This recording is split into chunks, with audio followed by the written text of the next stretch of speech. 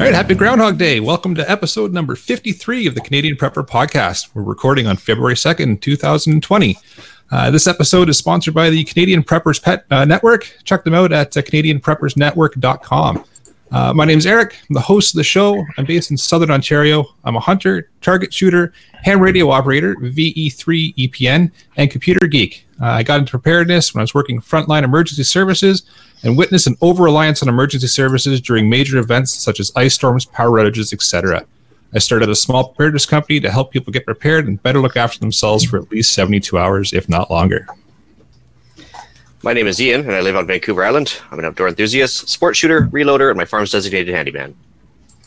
I'm Joe Alton, MD. I'm the fellow of both the American College of Surgeons and the American College of OBGYN, founder of the survival medicine website, doomandbloom.net. We have over 1,200 articles, podcasts, and videos on medical preparedness. I'm also the author of books like let's see what we got here. The Survival Medicine Handbook, the book Alton's Antibiotics and Infectious Disease, about 5 other books. Besides those, you might know me also as the first physician to write about fish antibiotics in times of trouble in survival settings, and I talk about that in our book Alton's Antibiotics and Infectious Disease, as well as some of our other books. And of course, you can always see all of our articles, videos, and podcasts absolutely free at doomandbloom.net. I'm Alan. My friends and family call me a safety nerd. My background as a medical first responder has focused my mind towards safety above all else. I teach first aid, coach my family and friends to be better prepared. I'm a locksmith by trade. I've worked in the physical security industry for more than 20 years now, and I am an unabashed fan of Dr. Alton here, and the Survival Medicine Handbook is something I've read cover to cover more times than I can count. Thank you. I'm honored. And hello from Canada's East Coast. My name is Hughes from Nova Scotia, and I'm a Canadian Armed Forces veteran, volunteer firefighter and station chief, and a volunteer search and rescue technician and prepper. I've been preaching and living the prepper lifestyle to varying degrees for the last 6 years or so, and this was born out of necessity to ensure the short-term survival of my family, which includes 3 young children. Hey, if you want to help support the show and keep the Canadian Prepper Podcast on the air, you can buy a Canadian Prepper Podcast t-shirt at prepperpodcast.ca. All the proceeds help keep the lights on and the backup generator fueled. Well, if you're enjoying the show, please take a few minutes and like us on Facebook at facebook.com/Canadian Prepper Podcast and submit a review on iTunes. Also, we want your feedback, good or bad. Even if there's a topic you want us to cover, please let us know. All right, so we've got some medically sound content for you in this episode. We're going to start off with some news. We're going to let you know how we've improved our preparedness since our last episode. And we're going to get into the main topic of the episode, a discussion on the coronavirus. Let's move into some news. Couple of articles I found. One, I didn't link an article to it, just more of an honorable mention. This past Tuesday was Let's Talk Day to raise awareness for mental health issues. There's no reason not to talk about every type of health, including your own mental health. There are a lot of great organizations out there that will help. For first responders out there, I've Got Your Back 911 and Boots on the Ground are 2 organizations in Canada that are always around to talk. If you are a first responder, reach out to your EAP, your Employee Assistance Plan, talk to your doctor, a friend, or if necessary, please call 911, but don't hesitate to ask if you do need help.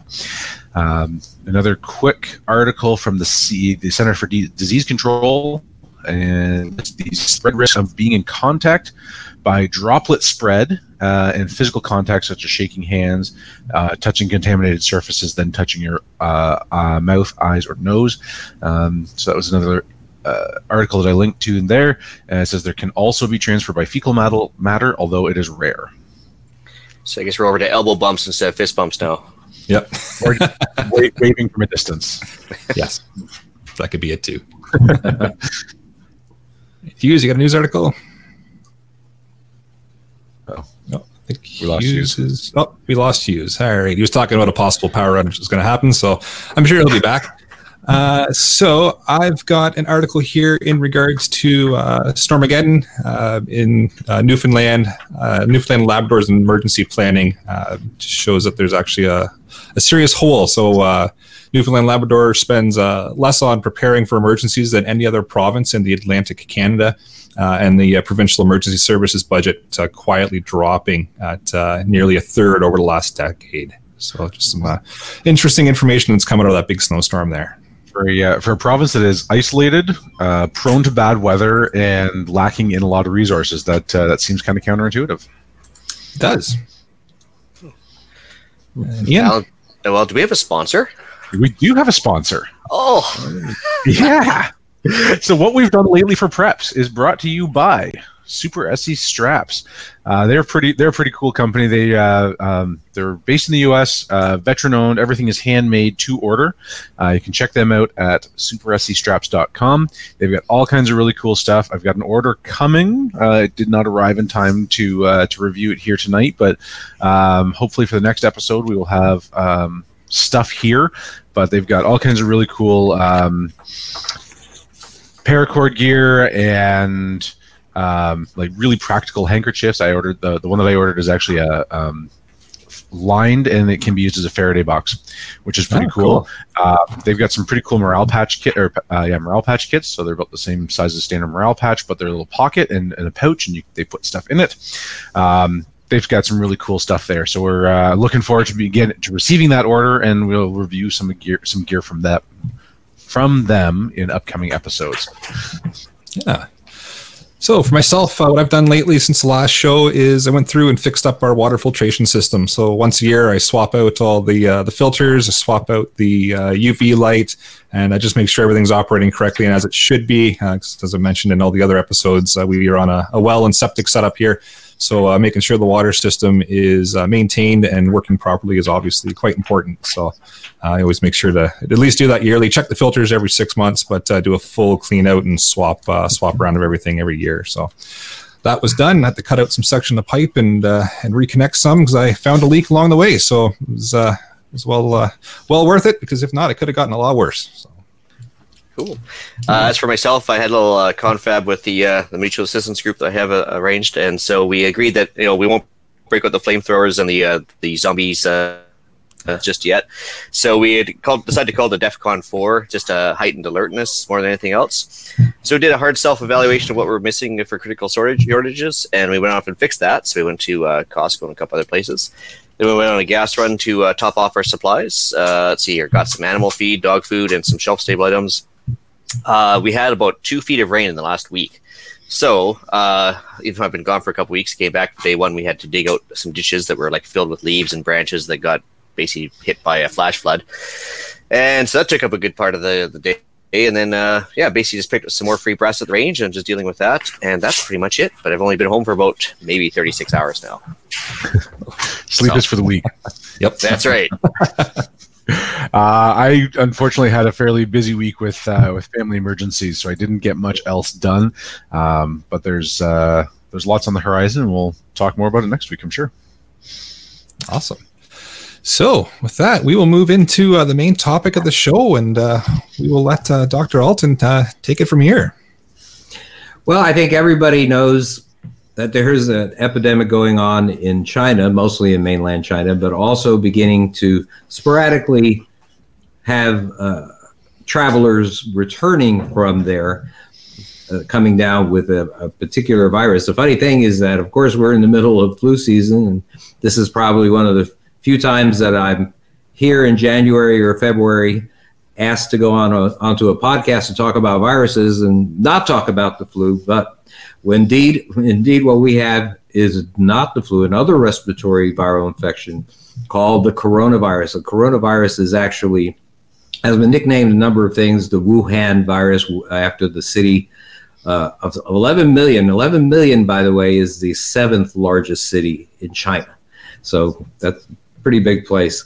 And so it's been called the Wuhan virus. It is actually officially known as 2019- small n c capital C small o capital V for novel coronavirus nCoV.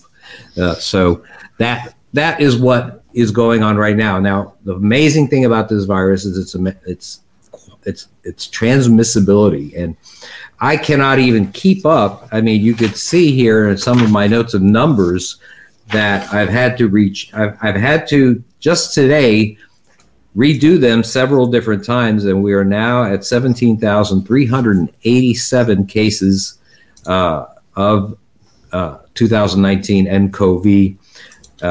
16,800 of them are in China. There have been 362 deaths. And the funny thing about it is of those 17,387 people, only 472 are considered to have recovered, which means that they believe that there are some longer term effects, and they're watching these people, and they're not willing to say that the rest of these 17,000 people are recovered. So it's pretty amazing. The death toll has gone up by dribs and drabs. Thank goodness for that. It's about a 2% death toll. Now, one thing that you do need to know, though, is that the Spanish flu epidemic of 1918 and 1919, well, that had a 2% death rate as well. And so it happened, that particular virus happened to infect a third of the world's population, which was about 2 billion at that time. So there were about 50 to 100 million deaths. And hopefully we know a lot more about medicine and containment, infection control, and hopefully we'll get this a little bit more under control. There are 27 other countries that have people who almost all of them who have traveled from China. There are a couple, I know one in Chicago at the very least, that is sort of a homegrown infection. A lady who visited Wuhan, 60-year-old lady, came in and she she went home to her husband, and sure enough, he got it as well. Both of them seem to be okay. There have been very few deaths, only one death as far as I know outside of China. That is in the Philippines. That happened today. So one of the many new things that happened today with regards to this virus. Now, U.S. officials confirm a 9th case of the coronavirus in the United States. I think there are only 2 or 3 cases in Canada, and they are widely spread apart, one in Ontario, one in Vancouver. And the amazing thing is that we are partially ready for this. We can never be completely ready. I spoke to a virologist recently, and he feels that the United States has 200% less hospital beds for contagious disease than it needs, and 400% less intensive care unit beds than it would need for a significant outbreak of infectious disease. So as prepared as we are compared to many other countries, including China, we indeed still have a long way to go. We have learned some lessons since the Ebola epidemic in 2014. In 2014, a man from Liberia had the disease, showed up in Texas, and wound up infecting 2 nurses. And that, interestingly enough, I wanted to talk just a minute about transmissibility and the RO number. Okay, the RO number, or the R naught number, is actually how it's pronounced. Is what we refer to as a basic reproduction number. And what that is if you took somebody with a disease, an infectious disease, and you put them in a community that was completely free of disease and not ever exposed to it, how many people would that person with the infectious disease infect as well? And Ebola was only about 2 people, about 2 for every 1 person. There were about 2 people, and so for that reason, there you had over the course of time, an epidemic that spread. If that number is 1 or less, the likelihood of an epidemic is much less, because you're not really replacing the people as they get better or die of the infection. This disease is about a 4, and 3 to 4, I would say. And so as a result, it is more transmissible than a lot of other infectious diseases. Now, interestingly enough, there are diseases that are a lot worse than that in terms of transmissibility, which is pretty amazing, since every 24 hours we're getting 2,500 more cases of coronavirus, at least mostly in mainland China. But measles, for every infected person with measles that goes into a community that is generally free of measles, that person infects 18 people. Wow. Your chances your chances of getting infected by somebody with measles who's in the same room with you for more than an hour is 90%. If you have not had measles. So there are diseases that are certainly much more transmissible, and there are diseases that are certainly much higher in fatality rate. The Ebola epidemic in 2014, it had about a 45% death rate, and so that's pretty terrible with regards to that, but it was less infective. I want to talk a little bit about how we identify a pandemic from an epidemic, from just a disease that happens to be around. There's diseases that are endemic. An endemic disease is a disease that is always around in a particular area. So an endemic disease would be malaria. Malaria is a common endemic disease. Basically, it is around all year round, and it is in, for example, the tropics. Malaria would be an example. For an epidemic, we'll have to talk a little bit about that. Before we get to an epidemic, we have the phases that go from infectious disease all the way to epidemic, all the way to a pandemic. And that is something that occurs through the World Health Organization through a series of phase alerts that tell you what is going to happen. So a phase 1 alert is basically a virus that circulates, for example, in animals. Let's say hoof and mouth disease. A hoof and mouth disease may kill all your cows, but it's not going to kill a member of your family. A phase 2 disease is something that has now gone from an animal to a human, but very rare, and that would be like avian flu. The bird flu, the people that wound up getting the bird flu in general were people that were poultry workers in Asia. And so that's 2. Phase 3, you start having clusters here and there of people in different areas of people that have the disease, but not community-wide infections. Now, what we have with the current coronavirus is a phase 4. And that means that you have community-wide outbreaks, multiple areas in a particular region, and usually within a particular country. In this case, that country is China, with sporadic events that occur elsewhere, but mostly because of travel, somebody returning from travel to China. And then you have 5, that was, let's say, Ebola would be an excellent example of that, where there was a community-wide spread in different countries, but in the same region. And if you remember Ebola, West Africa, Ivory Coast, Sierra Leone, these places were different countries, but in the same region. That's a level 5. And then when you finally hit phase 6, you've got an actual pandemic, community-level outbreaks in different countries, different regions, and that's the deal. So if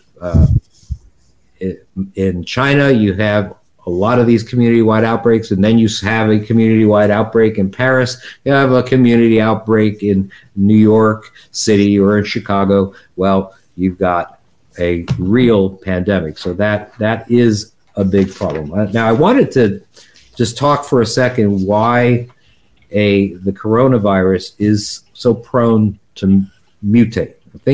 Viruses mutate. I think everybody knows that. That is not an uncommon thing for a virus to do. Well, what I could say is that you've got a very special kind of virus right now.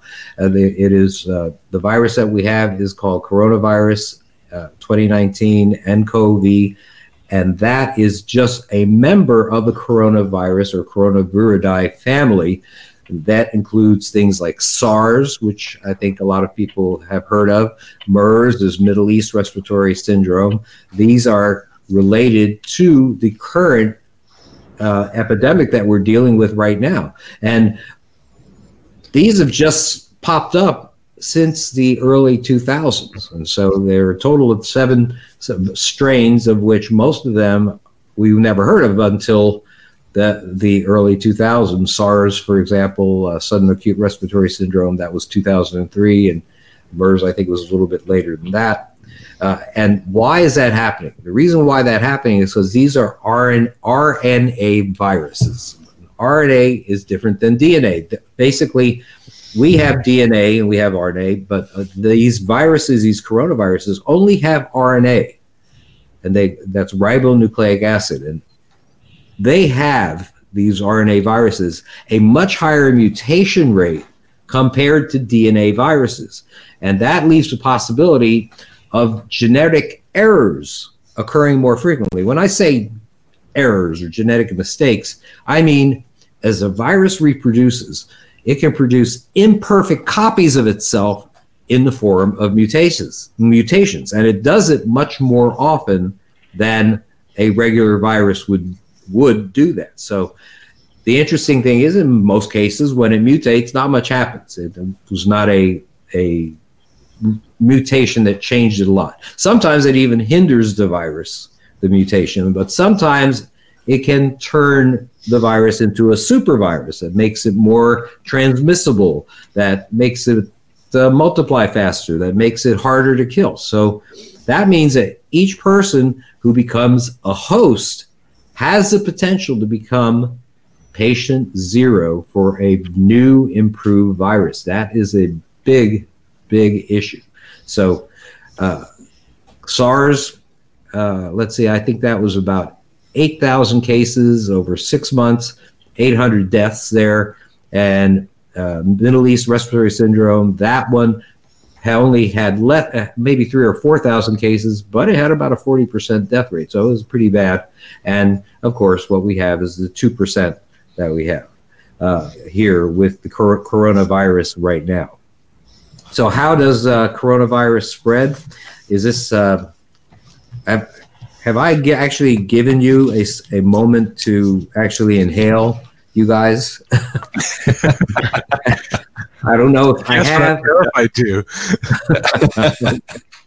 Well, I just want you guys to know that the coronavirus spreads through close contact with other people. Basically, usually as a result of coughing or sneezing on everyone or anyone who is within a range of, let's say, about 3 to 6 feet from that person. That's what we consider to be close contact.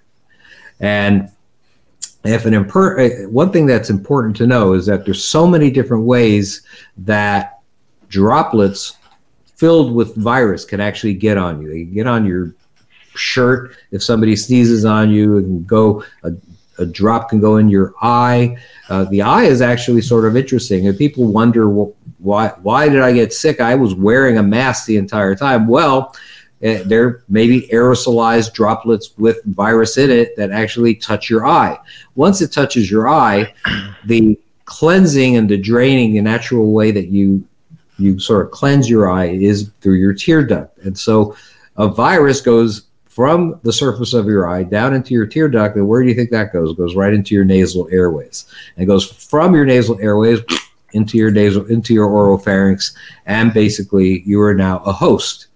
And that's pretty crazy. I mean, because it's unclear. The worst thing about this is unclear how long the particles of this new coronavirus actually can live on areas like work counters, surface areas, on your shoes, on your clothes.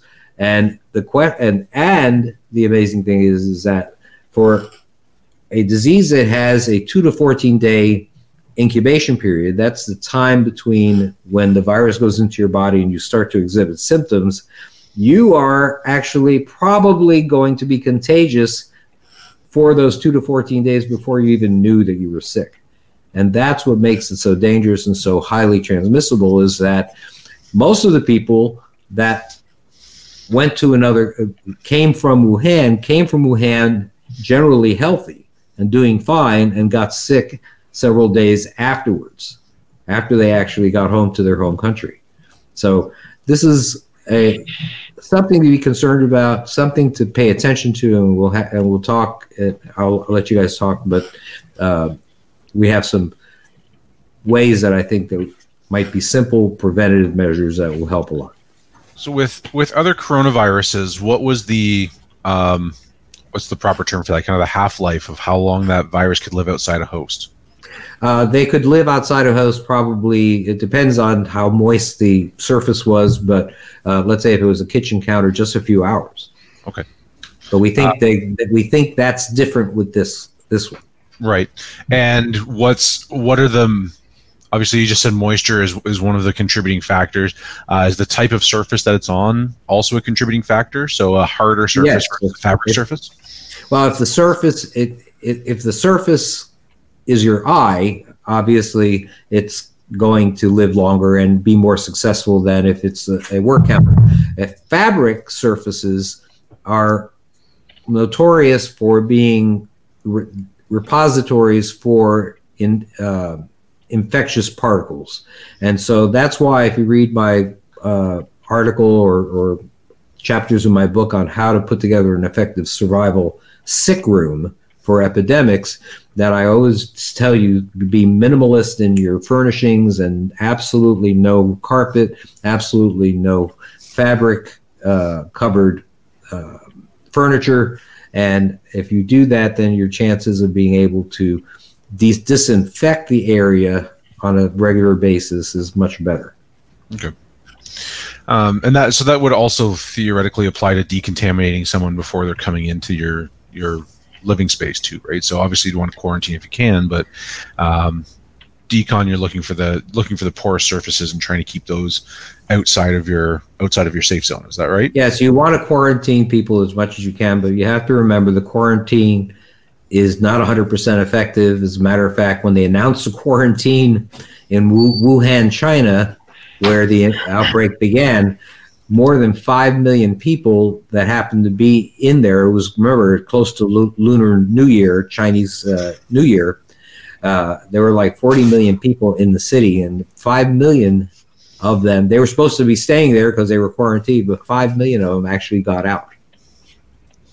And each one of them could have been a reason why another community wound up having an outbreak there. And Dr. Joe, sorry I dropped off for a minute, but do we know what the R0 value of this virus is? Yes, 3 to 4. It's 3 to 4, very similar to SARS, to MERS, and it is more than Ebola, less than Zika, much less than measles, but remember that the rate of contagion does not mean the rate of fatality. The mortality rate or the fatality rate is much different. So Ebola, not quite as infective, although it was indeed effective enough to have an outbreak that would grew for a while, but highly fatal. And but there are simple things, even just hydrating the person. Once they were able to get, interestingly enough, some IV fluids down to the people in West Africa in quantities that made a difference, the death rate, which was 60%, went down to 42, 44, 45%. So then, hydration. in thinking about how bad this pandemic could be, looking at the R0, which is, the typical seasonal flu is what, like 1.2, 1.4, I think. Yeah. So the R0 for this is much higher, but the fatality rate so far at 2% is roughly in line with the seasonal flu, isn't it? No. Okay. Seasonal flu is probably 0.0 something. Okay. I thought it was a lot higher than that. It's lower. No, it's lower. It's significantly lower. And I mentioned something earlier about the way viruses change.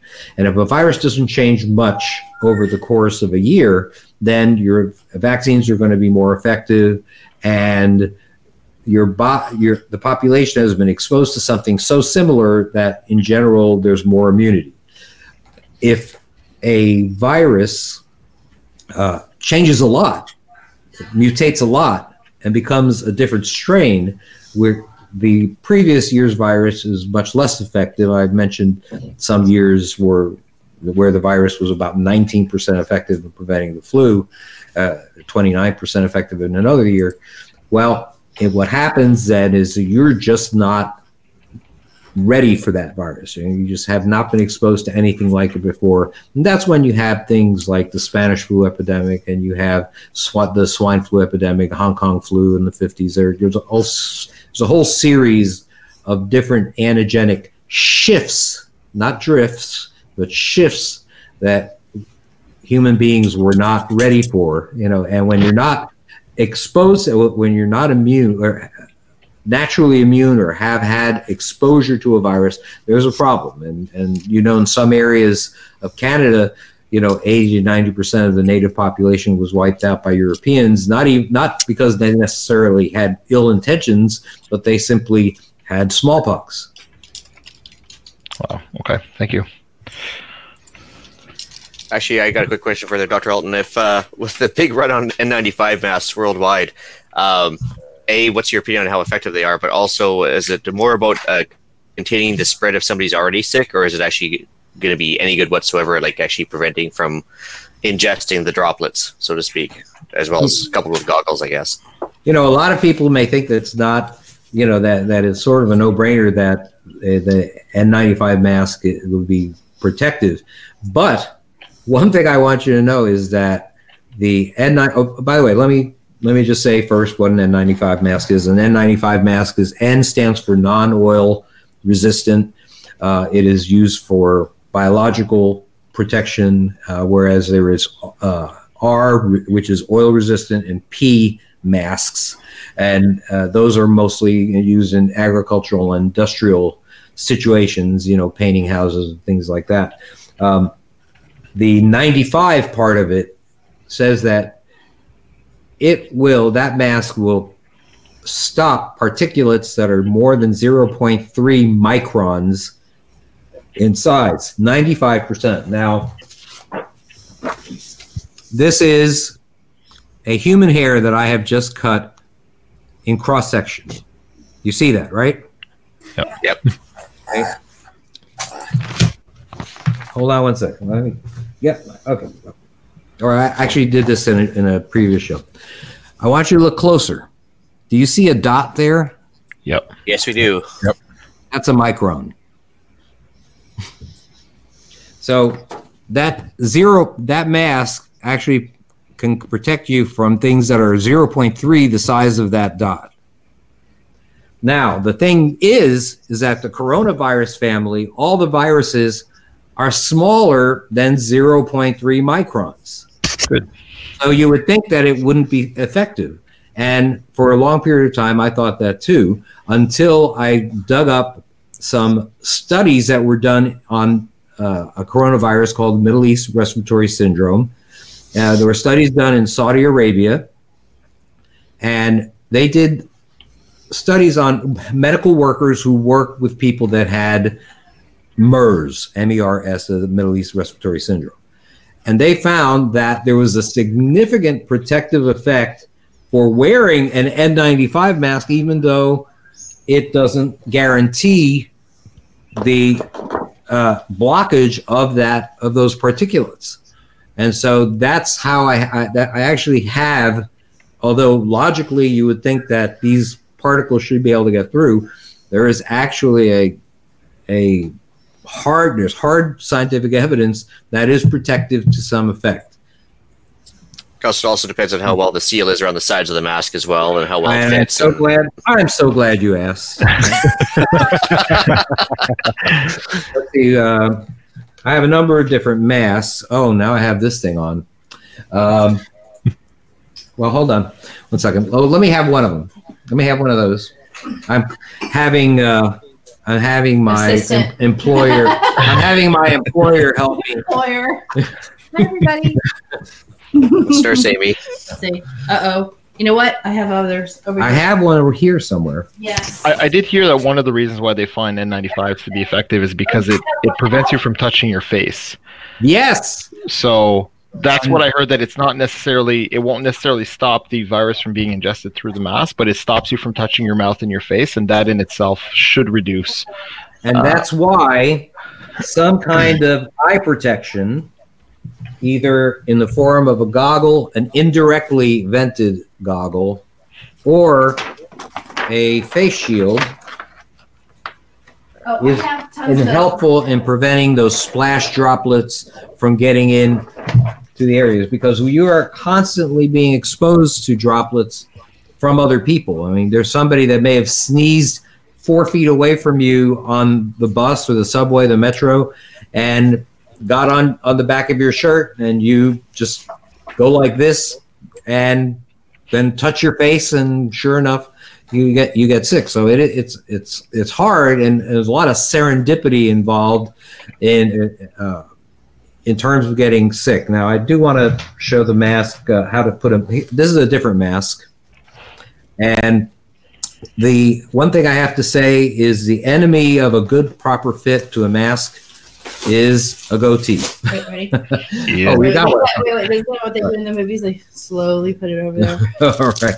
Now, here are a couple of N95 masks, as Ian had described. And this is one that's popular. It's sort of a duckbill type. This is an N95 that's made by 3M, very popular also. And this one is one of the ones I like most. Basically, I'm hoping you can see this. It has 2 bands. Do you see the bands? Yep. You can see them. Yep. And basically, you have an area here where you have. Wait, let me set it up for you first. Yeah, she's going. Okay, I'm the kind of guy that needs constant help from my caregiver. All right, thank you. All right. So what you want to do when you place this on, as you can see, what you want to do is what? This is not. We do a weekly podcast. We do a weekly podcast ourselves, and she spends half of the time gesticulating wildly in the background. I'm the demonstration person. I'm going to demonstrate here. This is the top. Okay, basically you're supposed to hold it like this, place it on your face, and then you take this. You take the upper strip and you put it over the top of your head, over the crown of your head. Okay, then you're supposed to find the lower band, which I actually have to look for. Here, you see it? Oh, there it is. Okay, and you do this, still trying. Basically, you're trying to keep your hand on this mask. Yeah, so you put that here. This is not working too well because I'm wearing this, of course. All right, and then you stretch it, one over your chin, one over your nose. Now, this is the fit test. This is what I actually wanted you to know, and that is with both hands, you apply pressure starting at the bridge of your nose, and you mold this to your face. And you mold it to your face as best you can. And you want to make sure that the bottom of your chin is covered. You want to make sure the bridge of your nose is covered. Now, then what you do, without applying pressure, you put your hands in front, you just lightly hold the mask, then you breathe in sharply. And if there's a good fit, usually there's a little bit of an indentation that occurs in the mask. Then you breathe out sharply, and you're feeling if there is any air coming out here or on the side of the mask. And if you haven't done that, then what happens is that you can have particulates that can come in through the mask itself. And so what you want to have the best protection, you want to have a mask that has a proper fit, and you want to have something that will protect your eyes. And so this would be an acceptable way to go. And of course, if I didn't have these ear headphones on, this would look a lot smoother. But basically, this is sorry about that. This is the way that I think that you would protect yourself. Now, your coveralls would have a hood. And by the way, removing this, basically what you do is you remove the back. The funny thing about this, okay, you move the bottom one first. The bottom one should have been over the nape of my neck. It should have been in the neck, and that's what you remove first. And then, and you allow that to fall like this, and And then, without touching the mask itself, if you can, I shouldn't have done this with the headphones on, I'm sorry. But let's say I had already done this. Then what you're doing is you are trying to grasp the mask in such a fashion that you're not touching the front. Have you ever seen those shows where the doctor, has just came out of surgery or came out of the ER and his mask is here, just hanging from ties? Well, guess what? Totally contaminated. So he just contaminated the whole front of his body by doing that. So that was absolutely the wrong thing to do. Again, I'm sorry that I have to figure out a way to. By the way, I don't know. I usually don't use headphones. Do you hear me when I don't have the headphones on? Yeah, we do. Yeah. Oh, you do? Yeah. Oh. Yeah, we just use the headphones. we really enjoyed the visual demonstration, though. That was great. It was great. That was good, though. We just use the headphones to prevent the echo. That's all. Yep. Oh my gosh. All right. Well, anyhow, that was an absolutely inept presentation of how to actually put a mask on. However, I would like you to go on my YouTube channel, Dr. Bones Nurse Amy, Dr. Bones Nurse Amy, and go to face masks part 1 and part 2. You can see me actually do it in a manner that makes sense. Okay. All right. Yeah, it's a great video. I've watched them. It's quite informational, so it's worth checking out. Okay. Well. So where are we now? I forget. I'm answering questions. Yeah. Pretty much. We've got actually a good one right now from Adrian Finley. And our first question that she had for us was, how accurate do you feel the numbers coming out of China are? Like, the chatter is indicating that the Chinese government is reporting less honest numbers of cases and or deaths. I believe that there are at least 20,000 more cases than are being reported. I believe the deaths currently are relatively accurate. The deaths in the first couple of weeks were totally inaccurate because they were calling people viral pneumonia without any particular tests being done on them. They're just assuming these people were dying of the old man's friend, basically the pneumonia that occurs in older people towards the end of their life that ends their suffering. That's why they call it the old man's friend. So then, and over there, they actually don't make too big a deal about that. And the paperwork obviously is not something that is as important to them. So if there's something looks like just a pneumonia for them for quite a period of time, they were not really trying to figure out why this was happening. It was just when numbers started piling up that they became concerned. So the numbers that you have, probably more accurate now than they were, but I believe there are at least 20,000 more cases than have been reported, and certainly several hundred more deaths. Do you think they're just trying to avoid the panic or some flashback from overseas because of that, or just a latency with the delay of testing kits and stuff?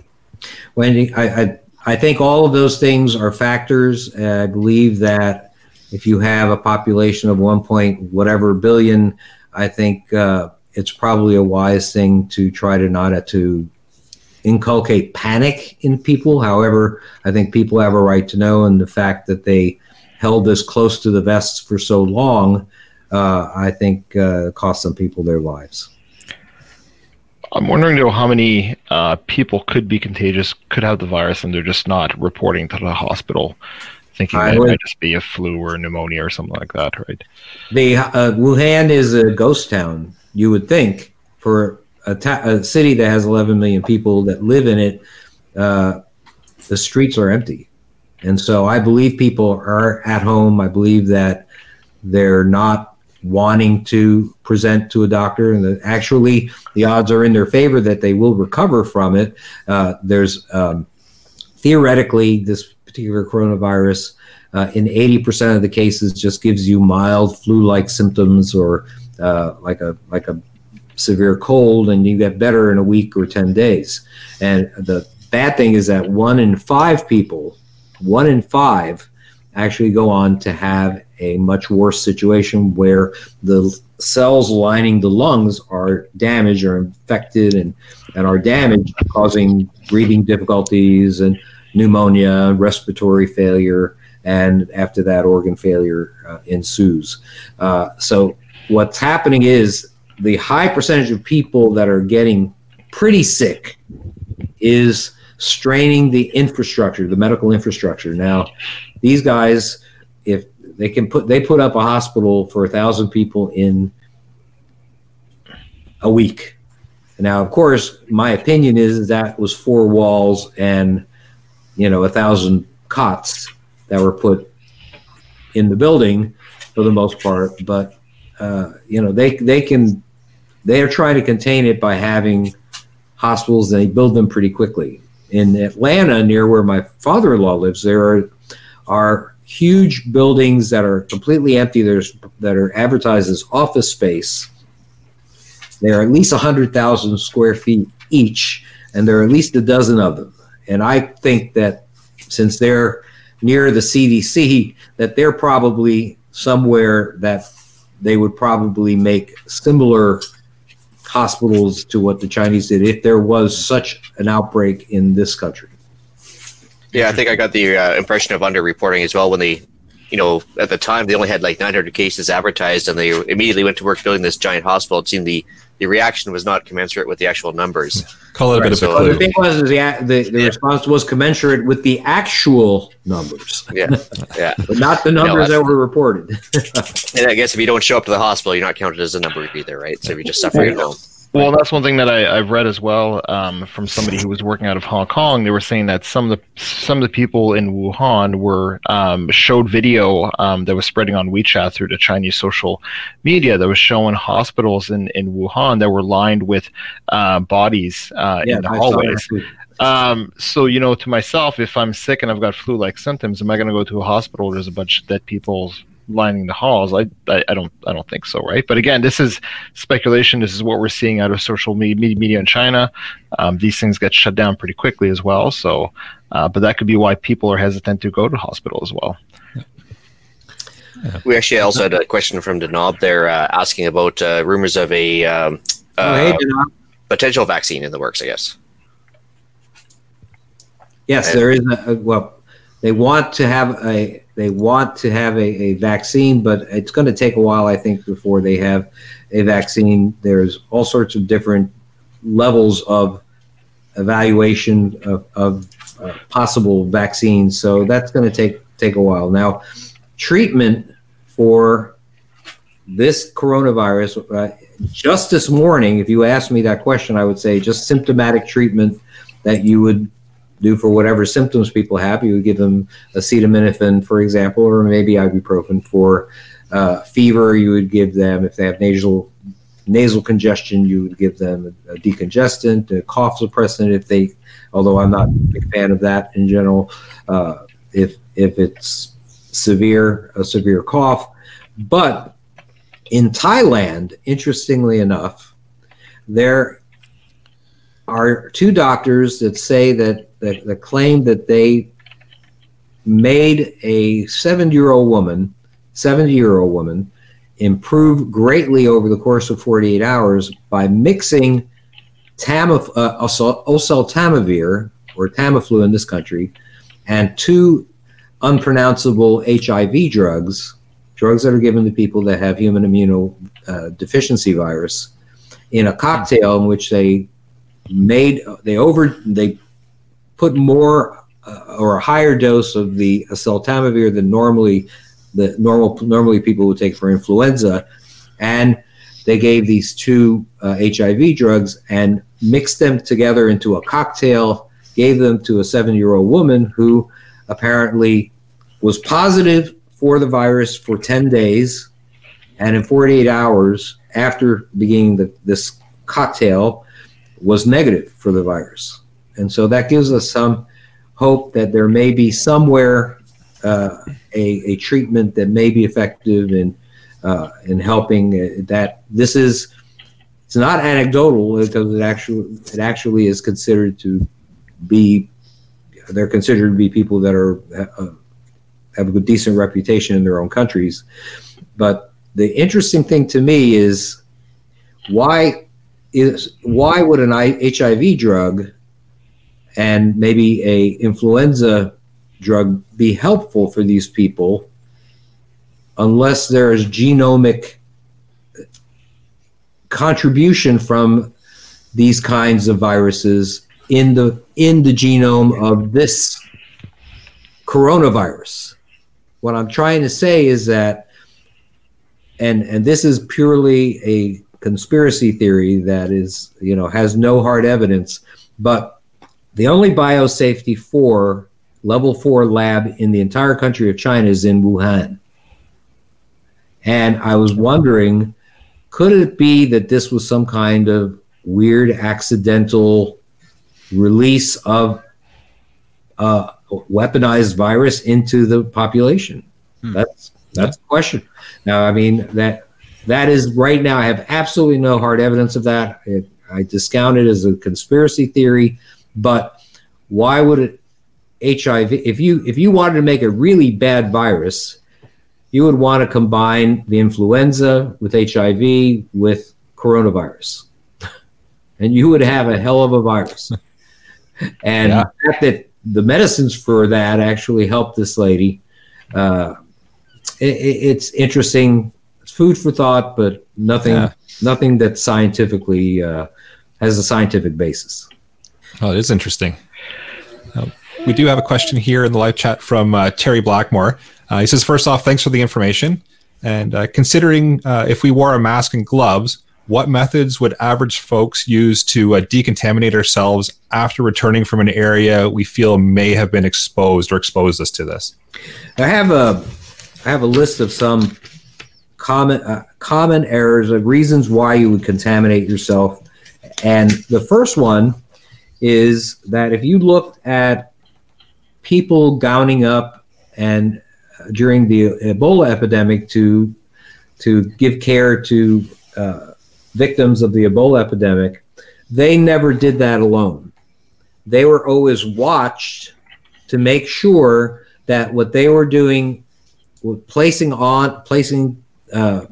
gowns on, donning and doffing gowns, was always done with somebody else watching, because there are lots of ways that you can make a mistake and wind up contaminating yourself. And that's exactly what happened to those two nurses in Dallas with the Liberian Ebola patient when he showed up in Dallas.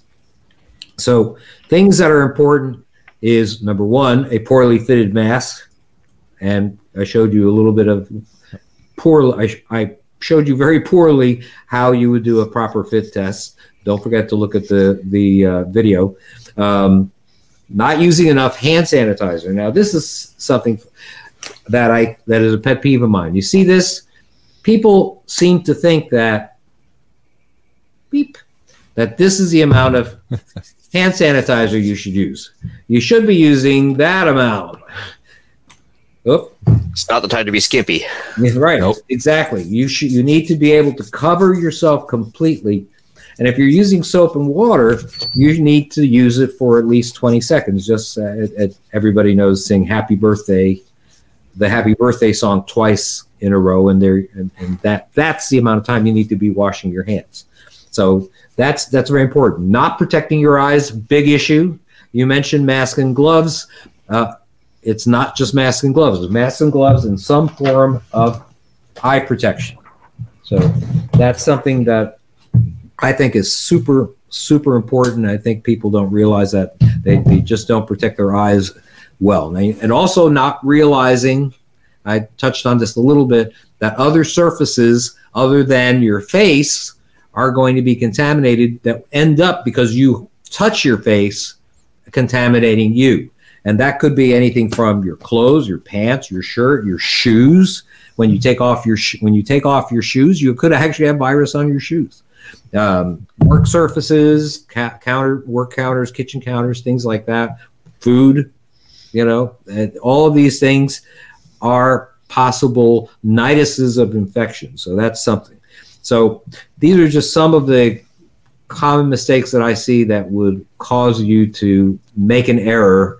And I think the main one is just not having enough of the appropriate type of protection. So things that I want you to have, first off, you have to determine the level of concern that you have for this virus. Yeah, everything that I write about assumes that something has happened and some disaster has taken away modern medicine for the long run. And that's what I talk about. And so in many circumstances, you might not expect or may not think that there's going to be some long-term event. And if there's some kind of long-term event, well, the medicines that you have and the various kinds of pandemic items, you may expend all of them just simply because you believe that there is some kind of long-term event that's going to happen that's going to expend it, and that's all you're going to have. So things that if you really believe that there could be something that can happen, that you need special equipment, you want to wear coveralls with both shoe covers and head covers as well. I have one other thing that is important. Most coveralls have booties. Most coveralls have booties, but that's not enough protection.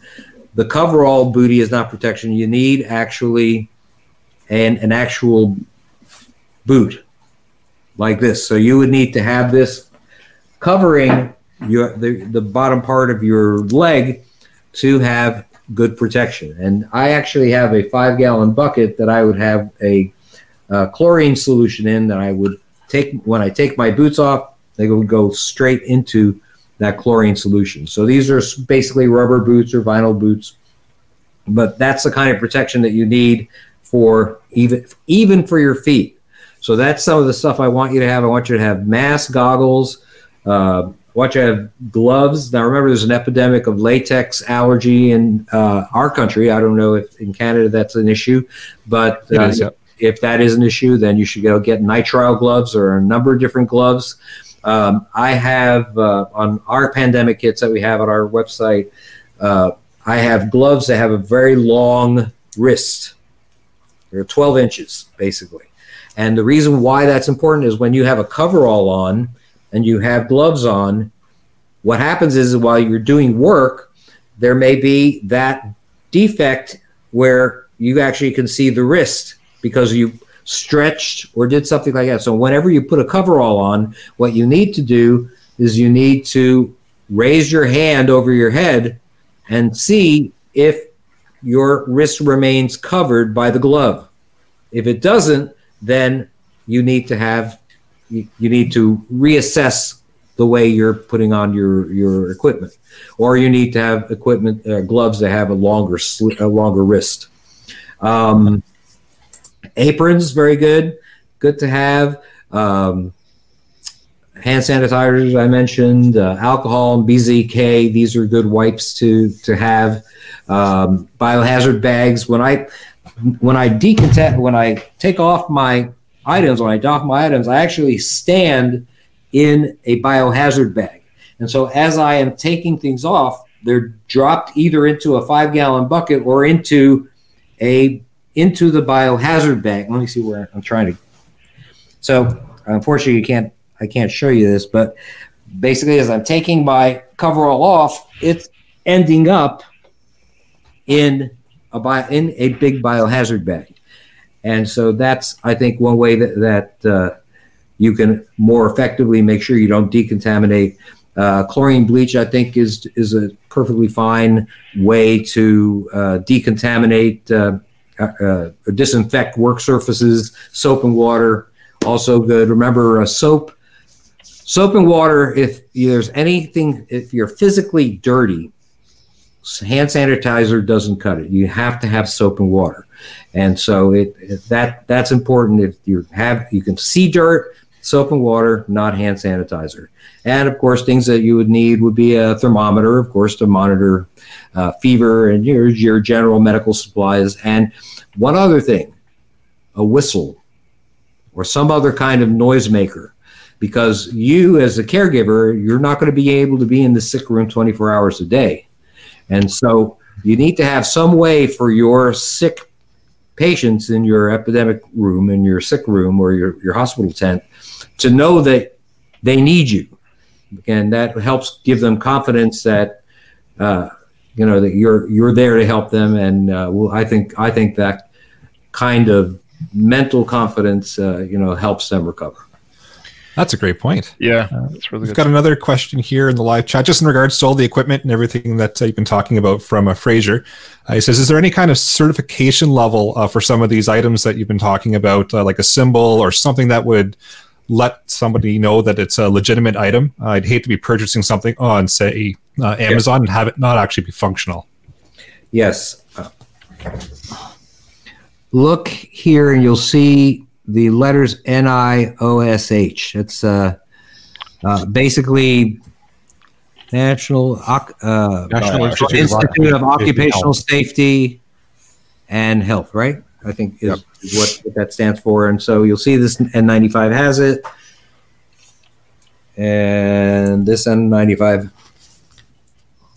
also has it. So that's what you're looking for.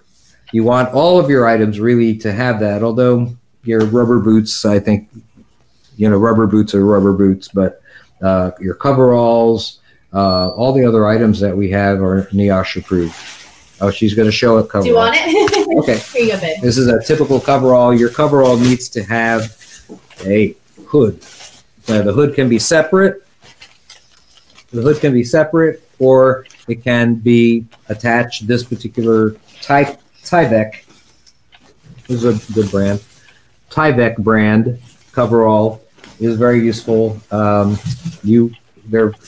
hard to find in medical supply stores now, but believe it or not, some Home Depots will actually have it, or Lowe's. I'm not sure. What is the name of your? We have Home Depot and Lowe's and okay. Canadian Tire. Yep. You'll find these there. But you get the one that has the hood, because that's really important. If you have the hood, imagine you have the hood on, you have the mask on, and you have the face shield or goggles on, then you've got pretty good protection.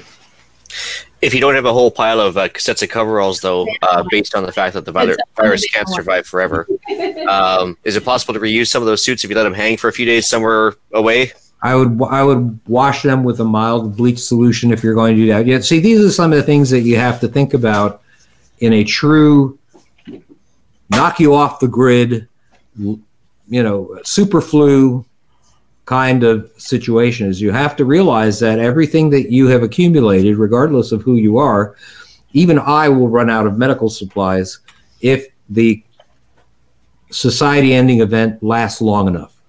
And so for that reason, you have to go completely outside the conventional medical wisdom, which I do relatively often. I actually have an active medical license. I like to keep it. But we have to think about what we would do if we were down to our last few masks or our last few coveralls. Well, I'd like to say that this was just a little experiment. I mean, if you think about it, Yeah. we had a little test here. Right. Can they hear you? Yeah, they can. Yep. Okay. Oh. All right. We had Well, sit down here. We had with a me. test of running out of supplies. Yes. I mean, just from a scare, let alone, like a real. Yes, for a period of time, we actually put together all sorts of medical kits and things like that. And we actually ran out of these things. Yeah, that's why this is an for a period of empty time. box. So one more note on your decontamination as you're cleaning your boots and you're doffing your equipment. Make sure that you're doing that well away from your house, the rest of your life, because you want to keep that virus. It does have a bit of a half-life, so set up your decon area, to your property and keep it as far away from your living quarters as possible. I would say that I also talk about that in my sick room articles that you'll find on the website. The important thing is that your sick room, if it's going to be in your home, there should be a area well away from common areas. So nowhere, not where food is being prepared, not where you would expect traffic kids running around, things like that. You need to have that person somewhere else. If you are on the road, if you have had to bug out, as they say, and you are all in tents, then before anything happens, you have to designate which is the hospital tent. Because if everybody just brings a tent and you decide that this tent is going to be the hospital tent, you have just evicted somebody. Mm-hmm. And what you're going to do is you're going to cause a great deal of resentment at a time when everybody has to pull together. So you need to have a dedicated hospital tent.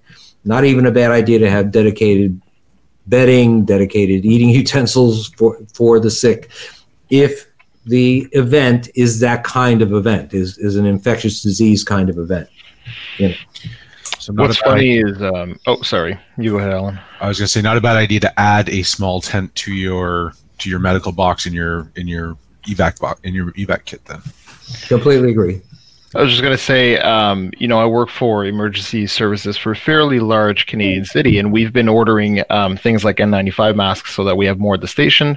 Whenever we respond to a medical call, it's protocol to have an N95 mask and eye protection, all that kind of stuff, and we're actually unable to get them. So the supplies we have in the station now, or what we have, I'm sure the government of Canada and obviously the U.S. government as well probably has stockpiles of these things, but they're not available to us right now as frontline responders, because all their stuff is ordered commercially through distributors, right? So, we have other things we could do. We can wear like a full SCBA and breathe their own air and all that kind of stuff, but it's not really a sustainable solution. So it's just kind of interesting to me that, all the stores are sold out and frontline emergency workers are also not able to get this. I can't speak for the hospitals in the area and all that kind of stuff. I'm sure that they have more than adequate supplies, but it just kind of caught me off guard this week when I saw that.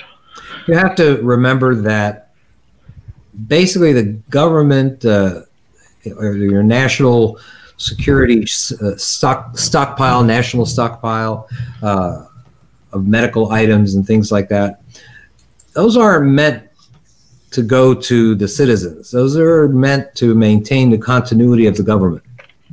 Not because they're evil people or anything like that, but because the society without a government is not very polite society.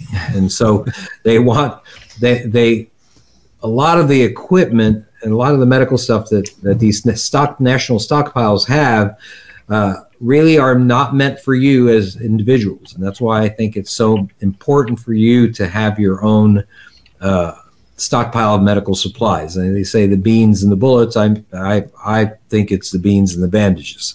Mm-hmm. Yeah, great point. Mm-hmm. So with that note, actually, if we could circle back to the original part of the podcast, you mentioned the under availability of ICU beds and emergency, hospital capacity.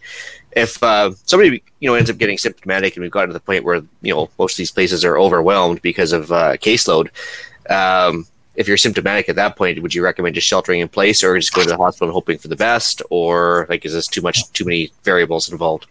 If you have prepared, if you planned in advance, if you've read mine or many other excellent authors have written articles on this, if you have the ability to put together a good sick room, remember, if you go out in the midst of an epidemic situation into a hospital, you're going into the most crowded place probably in the entire city or the entire town.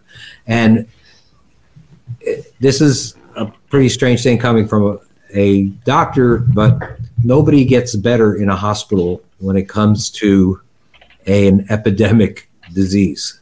And basically what happens is you're going to be exposed again and again. Your family who brings you there are going to be exposed. They could easily become sick themselves. So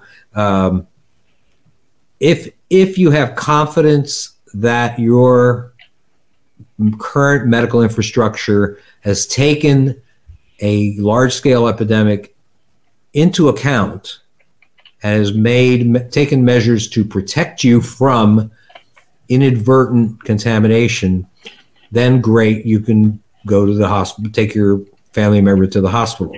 If not, I honestly believe that, and this is not paranoia, this is actually if you go to the CDC, this is actually a strategy. Social distancing is not considered to be a bad idea when there are community-wide outbreaks of very contagious diseases. Good to know. That's really interesting. Another thing too, I was wondering is if I'm showing symptoms, flu-like symptoms, and I go to the hospital, and it turns out I've got the seasonal flu, and then all of a sudden I contract the coronavirus on top of that. That's one thing to consider as well, right? You're not sure what you've got. Right. Just because you have one virus doesn't mean you couldn't get another. Yeah. And it doesn't matter how, although it's true that the elderly and infirm, people like me, wind up getting the flu in worse than other people. Healthy, strong, strapping lads like yourselves, well, you are just as likely to get the flu. You may do better and come out of it better than I would, but you're just as likely to get the flu as anyone else if you don't have protection. We've got another good question here in the live chat. Could an asymptomatic carrier never manifest to full-blown case yet still infect others? Yes. Period. There we go. That was easy. That was easy. Yep. and that is what the problem is with this. One of the main issues with this coronavirus is that people that are not symptomatic are giving viral loads to their loved ones, for example, or to people that they're in close quarters with, like in the cabin of an airplane. So these are concerns, and that's why at one point or another, some of these travel bans are, do make sense. Our daughter canceled her trip to Japan. Right. Our daughter was actually going to Japan in the end of this month. And this month, and canceled the trip, and it's not unwise that she did that. So aside from avoiding exposure, is there anything we could do as an immunobooster or anything like that to get a jump on exposure? Well, there are a lot of things that you can do to protect yourself from getting sick. Washing. I remember I mentioned washing your hands, and the question is, when do you have to wash your hands? If you look at this list here, that from the World Health Organization, there's probably no time where you're not washing your hands. You're washing your hands after you cough, or after you sneeze, when you're caring for the sick, before, during, and after you prepare food, before eating, after the use of the toilet, please, when hands are visibly dirty, and after handling animals or animal waste, and honestly, after touching your face. And everybody inadvertently touches their face throughout the day. I take a look next time you guys actually get together. Just take a look at yourselves. You take for a half hour, take a look at the other guys in your group, and just see how many times they touched their hands with their face with their hands. I want to mention one more time that nobody thinks about is when you go to the grocery store. Oh, yeah. They've got these Sani wipes, hand sanitizer wipes outside of the grocery store so you can wipe down your cart handle and your hands. I carry mine around with me because we literally touch hundreds of items inside the grocery store, sometimes looking at different expiration dates. Right. It's the same item, but we might pick up 5 or 6 or 7 of them. That somebody else may have picked up to crackers, look at the ingredients. Exactly, the same thing. Before. So by the time you go through a grocery store, if you're doing a good shopping, you can touch hundreds of items. Then you get to the counter. Now you're touching the checkout pad where you put your credit card, your PIN number. Goodness knows how many people have touched that finger pad before you did, and nobody ever wipes that thing down. So that's why I keep my Sani wipe. Of course, by the time I get there, it's a little dry. But I did talk to the grocery store, and I said, please put a container of your hand sanitizer wipes by the checkout. I said, I've touched hundreds of items since I walked in here. I'm not so worried about my cart. I'm worried about right now after I've touched things that other people have touched. And they said, well, we can't really do that. We don't have enough money. And then somebody else said they were out of the Home Depot, said they were out of them when we walked in today to go shopping. So I think this is a problem. We need to start carrying these things around with us. Did you show them the little hand sanitizers that we carry around? Yeah. We have 2-ounce hand sanitizers everywhere I in did this house. I could have done my own laundry with the amount of hand sanitizer. But that's another thing. People don't think about every time you go shopping, and whether it's Home Depot or the grocery store. But I would have to say, especially the grocery store. You know, we're punishing people by having me Why? in the No, in it's front of the fine. camera. You should be I'll in front smile of for the 1 camera. second. But you ever seen somebody like try and like check out an apple to see if it's then they put it down, or they shake a watermelon to see if they can feel the seeds and they put it back Right. down. There's like the Who British section hasn't- alone is ridiculous. Who hasn't done that? You know? Yeah. Who hasn't done it? Took a look at an apple and saw that it had a bruise or something, and put it back. That's true. We've also had a couple of questions in the chat about vitamin supplements. So vitamin C, vitamin D, zinc. Is there anything we should be kind of focusing on? I have no hard evidence with regards to coronavirus, but there is evidence that vitamin C, if taken regularly, will decrease the length of time that you're down with the cold. And so that's one thing that I do believe in natural products that can help. I think antioxidants are very important, and you should include them in your diet: berries, fruits and vegetables, Right, things like that. your beta-carotene. C's, your D's. Right. So those are lots of important. citrus can get out in the sun. And right, well, there you go. Getting out in the sun would be a good thing to do. And We've got another question here as well in regards to is temperature a factor in the lifespan of the coronavirus without a host? Interestingly enough, the virus doesn't, and this was a surprise to me when I listened to a lecture by a virologist on the subject. He actually says the virus actually likes cold weather. damn. Oh, well. So, Doesn't help I us in was Canada. surprised. I did read the rationale. I though. was surprised. I read the rationale. What was the rationale? The rationale is it doesn't like heat and it doesn't like humidity. So when it's colder, it's drier, and so the virus can hang out in the air longer and get on to the next person. Well, I guess that's why flu season happens in the winter, isn't it? There you go. And then another question: baby wipes, same effectiveness as the Sani wipes? I'm going to guess the answer is no, but Baby wipes the same as BZK, would you say? It depends on if it has BZK in it.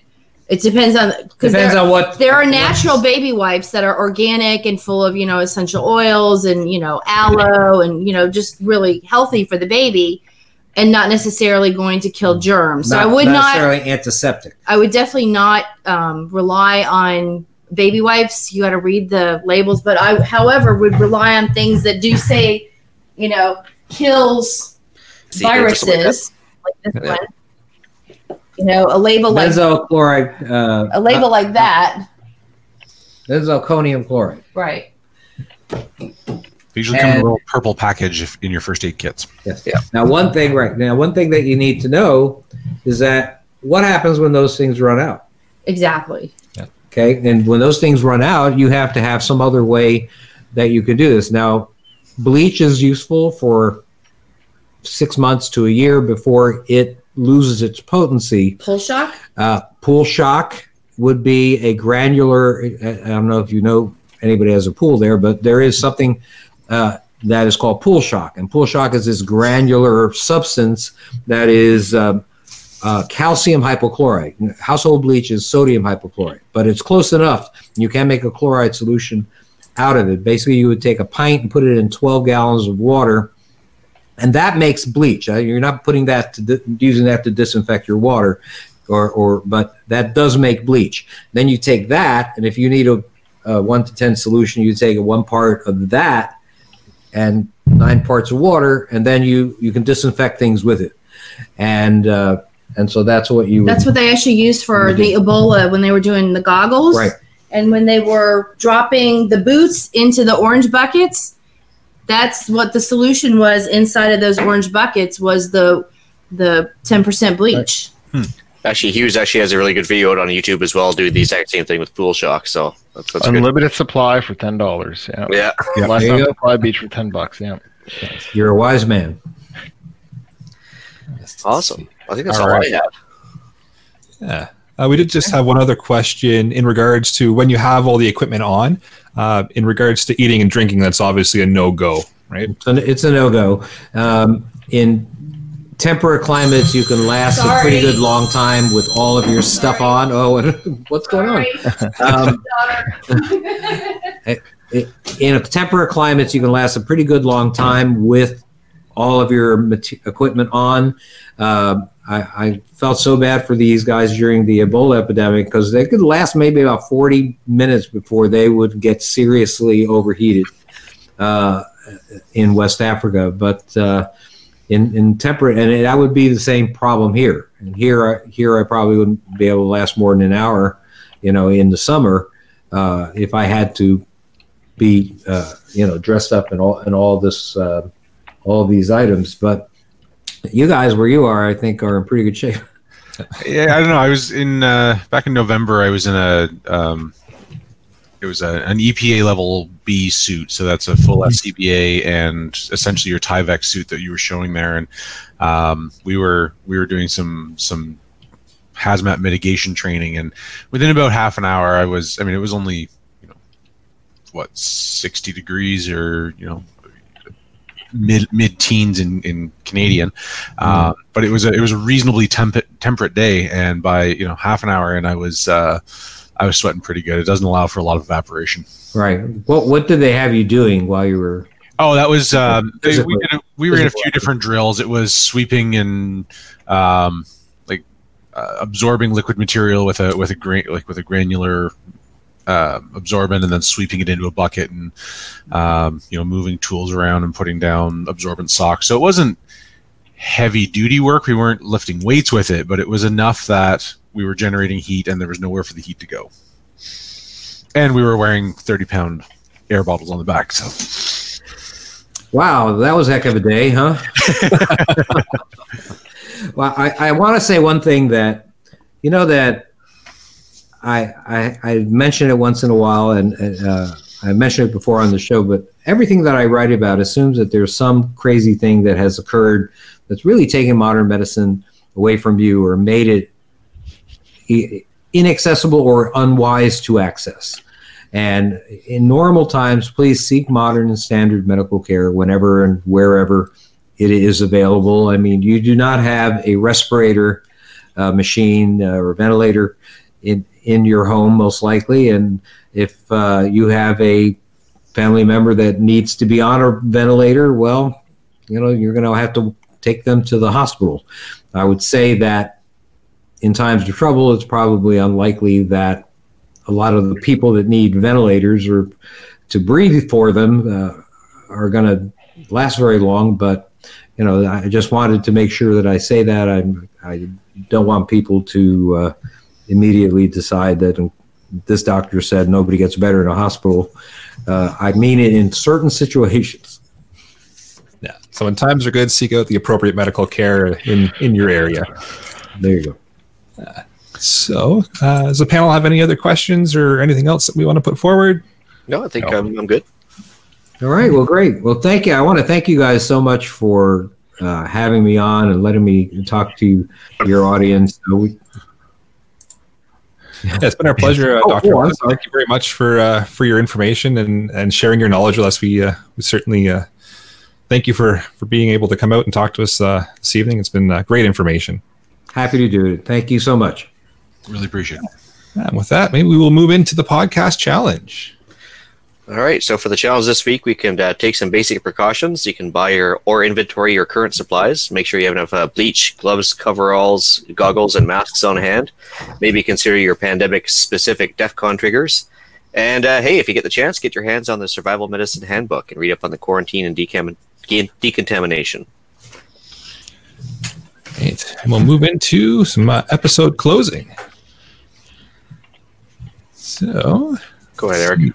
We've got, so for some more information, you can visit Dr. Alton's YouTube. Check him out at Dr. Bones and Nurse Amy. We've got a link as well for the CDC, so some information there for you. I also threw in at the bottom there, I threw in a real-time, basically for lack of a better term, a war room that's put together by Johns Hopkins University. It's basically an aggregator that comes up with all the caseload across the world, and it has neat little Dr. Evil style map on there that gives you current cases, deaths, everything else, recoveries. It's just nice to have up on your screensaver, for lack of a better thing. All right, so we've got some upcoming events. All right, so I got the Podcaster Charity Shoot coming up, hosted by Slamfire Radio on July 4th, 2020 in Balmoral, New Brunswick. That's the Restigouche Gun Club. We do have the charity now. It's this year's charity of choice is the Rod Harquail Memorial Fund. The fund is intended for the benefit of sick or injured children in our region. This includes expenses incurred by the families of sick or injured children for medical treatment, testing, equipment, or related travel expenses so they can receive the best treatment possible. So I threw the link up there as well for the Memorial Fund. All right, so we've got the annual Preppers Meet coming up the second week of July in Desborough, Ontario.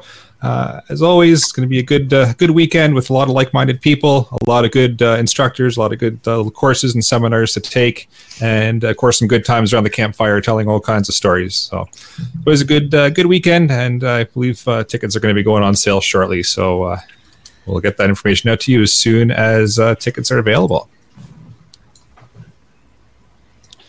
And Alan. Oh, wait, that's me.